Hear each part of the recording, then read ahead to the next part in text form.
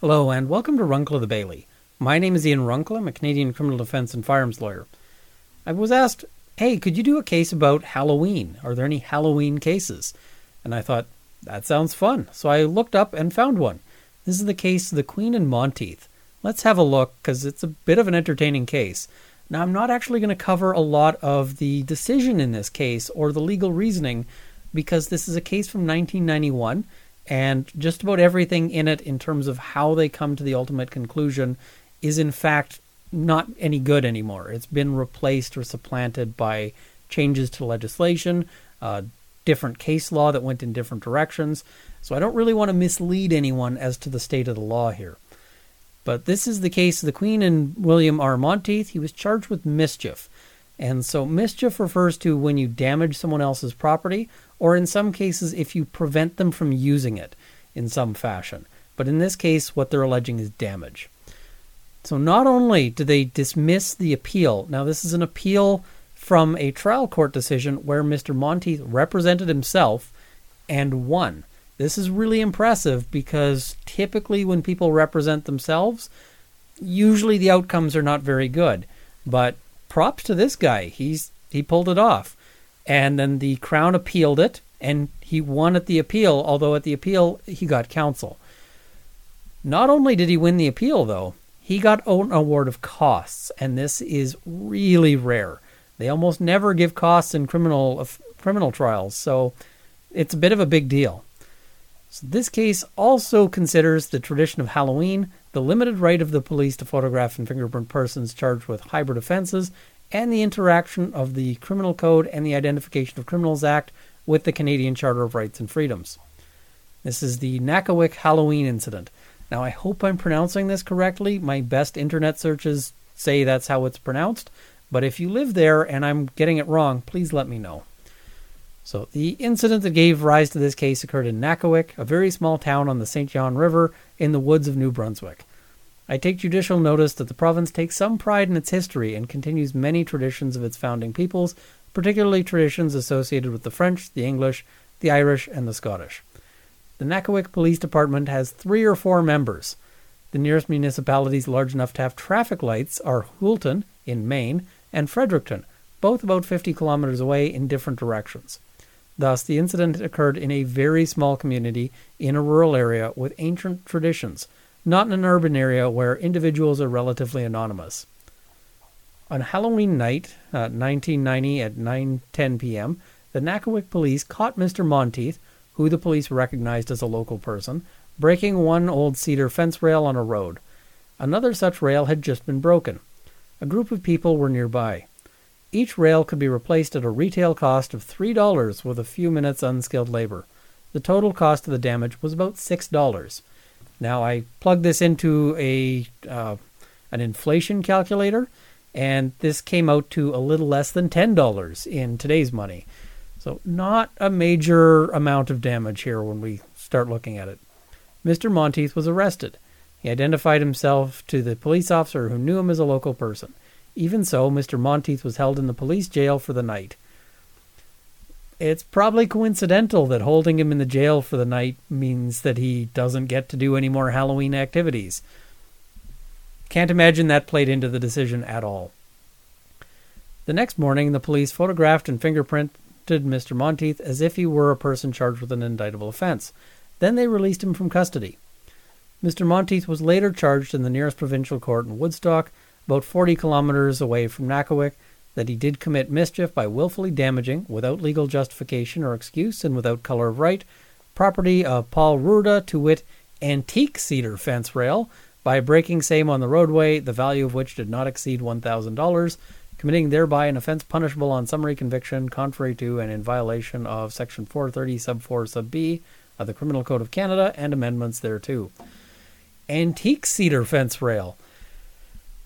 Normally, when a fence is old, you just say, it's a fence, or maybe it's an old fence.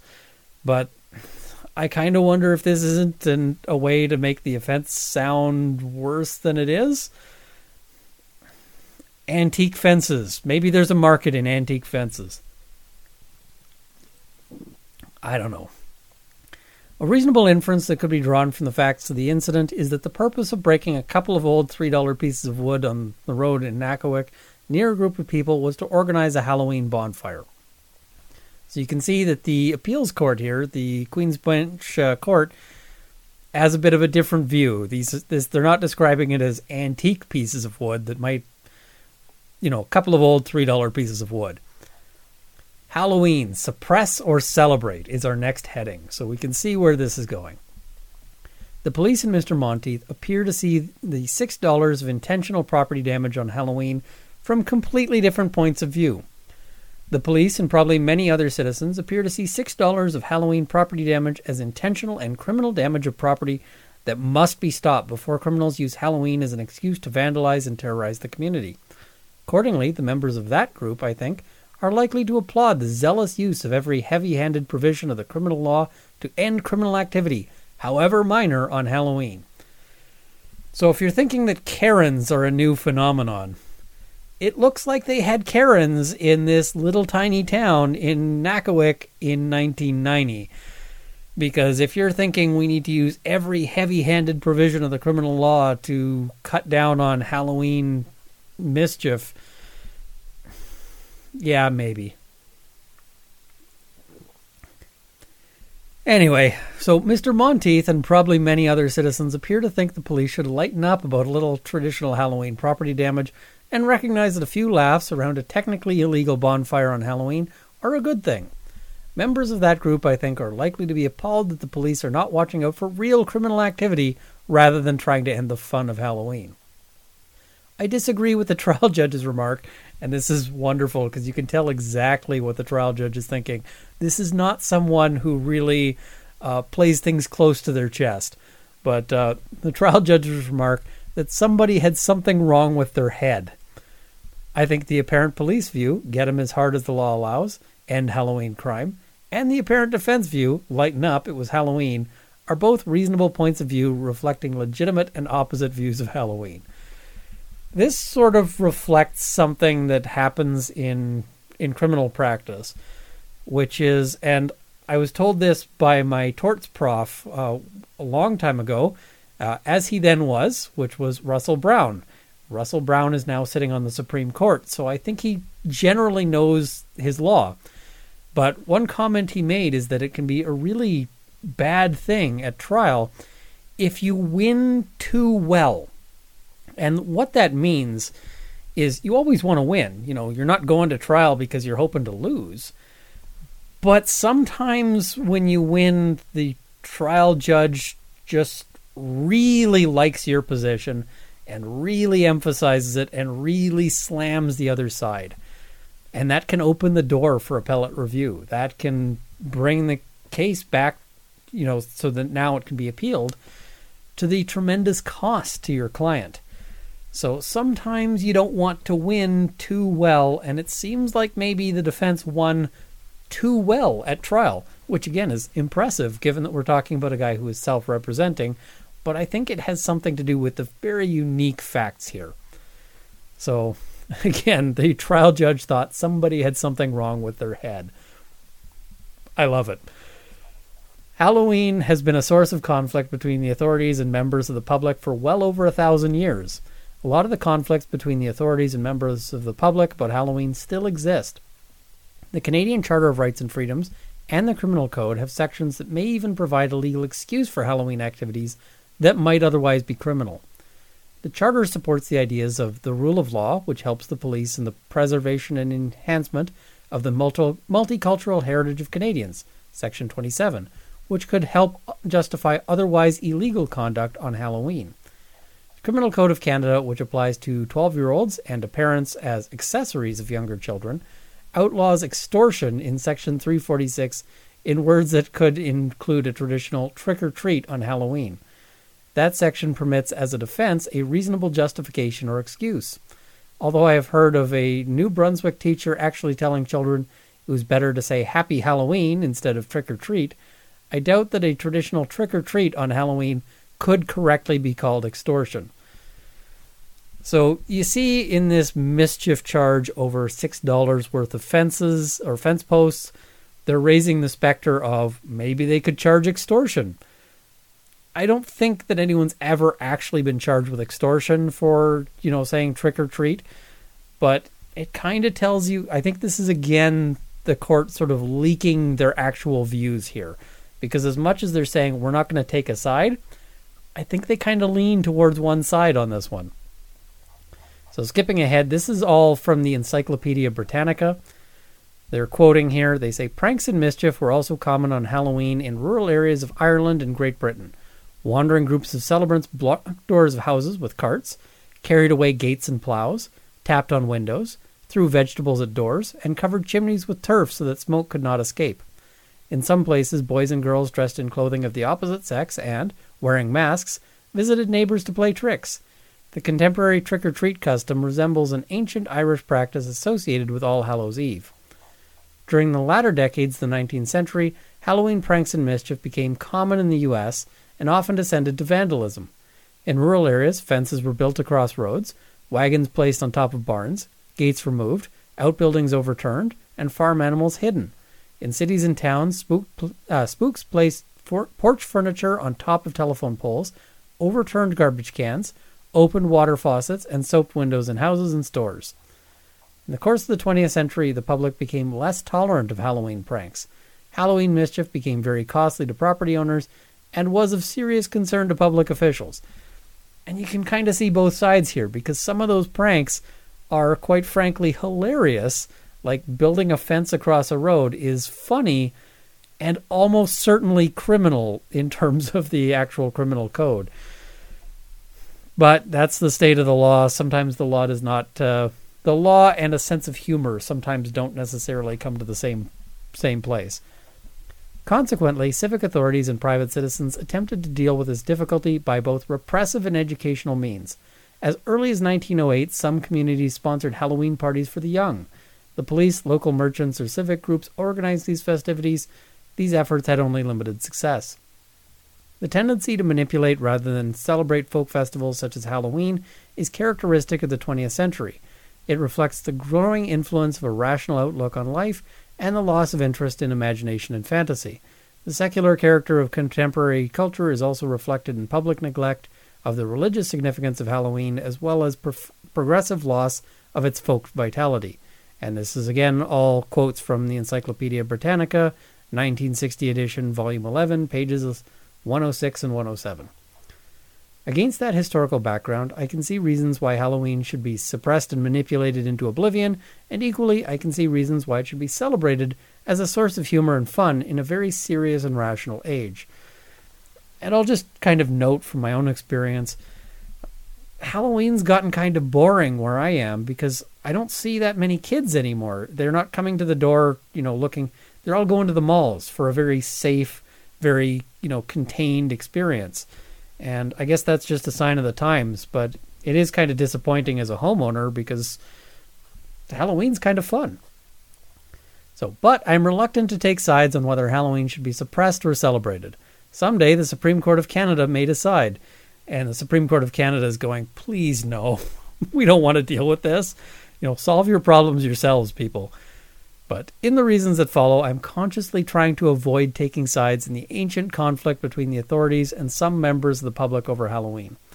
Whether the Charter by Section 27 protects the right to take a couple of old fence rails worth $3 each for a Halloween bonfire in Nakawik is not an issue I have to address in this case.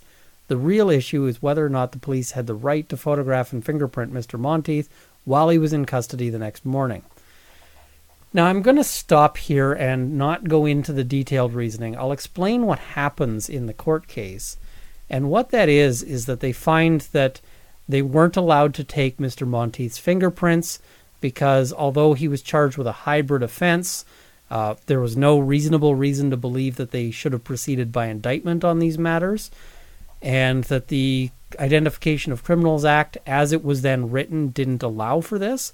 Now, the Identification of Criminals Act has since been updated to specifically allow for them to take fingerprints in cases of hybrid offenses. And I should explain what these mean, I suppose. So indictable offenses are more serious, and summary conviction offenses are less serious. They're very roughly analogous to felonies or misdemeanors, but, when you hear people talk about felonies, we don't have felonies. We've got indictable offenses, which are similar, but not exactly the same. Now, hybrid offenses are this unusual thing that we have here, where an offense can be proceeded with by indictment or summarily, and that's at the Crown's whim. Now, until the Crown decides which way they want to go, it's treated as if they're proceeding by indictment, or they have the power to treat it. So, I'm not sure that the reasoning in this case holds water, but it certainly has been extinguished now by the change in the legislation. That was in 2019. They specifically added that hybrid offenses allow for fingerprinting. So what they decide is, in this particular case, is that the accused, because they shouldn't have proceeded by indictment because it was obviously a more minor offense, they shouldn't have taken his fingerprints, and that by doing so, they effectively seized his property, or they engaged in a seizure from him, and that accordingly they had violated his charter rights. And because they had violated his charter rights, the court found that the appropriate remedy on this was to direct that the accused be acquitted. Now, I'm not sure that's how the court would get there now. I think now what they would do is instead impose what's called a stay of proceedings. And a judicial stay of proceedings isn't an acquittal per se, but it does end the prosecution. So the prosecution can't proceed. And because you enjoy the presumption of innocence, if the prosecution can't proceed, it's as good as being acquitted. You've never been convicted, you don't have a criminal record, you don't get punished, you don't any of that. So that's ultimately what we're looking at here. Now, they then go on to talk about the costs issue, and I'll just jump back to that here. And they note, as noted, because of $6 of property damage on Halloween, Mr. Monteith was arrested, jailed about 12 hours, photographed and fingerprinted as if he'd committed an indictable offense, and forced to travel to court to plead and to have a trial. The Crown did not attempt to prove that the police had reasonable and probable grounds to believe he might be charged with having committed an indictable offense. In my view, such evidence could have justified the fingerprinting and photographing. Such evidence was not before the trial judge. Thus, the trial judge correctly dismissed the charge because of violation of Mr. Monteith's charter rights by the police. That should have been the end of this case. It surprises me that the Attorney General of New Brunswick would have thought it necessary to appeal this case to this court. And that's probably because we're talking about $6. It's going to cost way more than $6 to have a QB justice sitting in court for, even half a day. So in terms of the damage here, it's costing more to run this appeal than was ever caused by the initial offense. But he did. That is his right. He filed a notice of appeal asking this court to set aside the verdict of not guilty and enter a verdict of guilty, or alternatively to set aside the verdict and order a new trial. In support of the appeal, he prepared and filed a submission that referred to a number of Supreme Court of Canada decisions, including Collins, but not Beer, a case in which the Attorney General of New Brunswick was an intervener. Now, I'll just note here, the Beer decision is one that the court refers to as relevant in this decision. So this is a little bit of judicial snark here. This is the court saying, because as a lawyer, you have an obligation to bring relevant case authority before the court. And that's not just cases that are in your favor. Sometimes you have an obligation to bring a case that hurts you to the court. And so I remember as an articling student, I was tasked with researching a particular legal issue. And I presented a bunch of cases to one of the lawyers at the firm. And the lawyer's comment was basically, because some of the cases I found were actually quite damaging to, his position. And nevertheless, because he's got an ethical obligation and because he's a very ethical lawyer, he brought those cases to the court's attention and, from what I understand, lost the case. But where the court here is saying, you would have known about this Beer decision. This isn't like an omission because you actually were part of this case. Like, you were running this case. This is the court very quietly engaging in a bit of commentary as to the omission of this case. So the court's not happy with that, and they're indicating such in a subtle fashion. It's rare that the court will come out and, actually sort of speak in very harsh language, but we can read between the lines of this kind of gentle commentary. Faced with such documents, the respondent, Mr. Monteith, who had been unable to get a lawyer for his trial, no doubt felt compelled to get a lawyer to prepare a written submission in reply and to argue the charter points. As well, Mr. Monteith was faced with the expense of more travel back and forth to Woodstock. This appeal is probably not an attempt by the Attorney General to impose any more punishment on Mr. Monteith, although that is what it must look like to him. Nor is it likely an attempt by the Attorney General to end Halloween traditions, although that is what it must look like to some. Whatever the real reason for the appeal, this is only a case about $6 worth of mischief. Mr. Monteith has already been punished by the embarrassment of arrest and about 12 hours in jail. He appeared in provincial court for plea and trial. After being found not guilty because of violation of his charter rights, he's had to hire a lawyer to argue the points of law raised in this court by counsel for the Attorney General. Whatever the real reason for this appeal, it is unfair to Mr. Monteith. By Section 826 of the Criminal Code, this court has the authority to make any order with respect to costs that it considers just and reasonable. The Supreme Court of Canada has ruled that the power to award costs under this section includes the power to award costs against the Crown and the Queen and Oulette. But note that this is only for very unusual circumstances. The language that is used is, they go on to say, in my view, this is an exceptional and rare case where it is just and reasonable that the Attorney General of New Brunswick be ordered to pay costs to the respondent, Mr. Monteith. Considering the legal work done by counsel for Mr. Monteith in preparing his submission and argument, and considering the level of awards of costs made in civil proceedings, I set the amount of costs to be paid at $750. So this is a case where they tried to take on Halloween, and Halloween won, and Mr. Monteith won. So it's a bit of an epic battle here. I like this case. It's a fun case, even though it's not one that we're going to learn a whole lot of sort of useful law about. But it seems to me that the court kind of, when they say, lighten up, and I'm not taking a side on suppress Halloween versus lighten up, their decision ultimately really kind of heavily goes to the lighten up side, especially when we consider that an alternative option that the court had is the court could have said, listen, the trial judge was wrong on the law. And so, the law on this was wrong. We want to reverse this acquittal, but they can equally direct that it not go for a new trial based on the fact that Mr. Monteith was probably not looking at any additional punishment.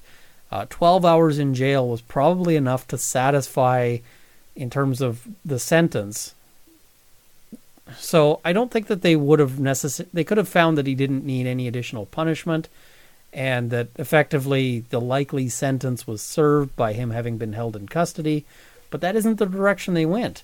They said, we're just not only upholding the acquittal, we're also directing costs, which for the Crown, it's a real slap, because this happens so very rarely that it's something that the Crown really doesn't want to have. I mean, Crowns in general tend to be very averse to having costs awarded against the Attorney General, even though the Crowns are not themselves paying that cost.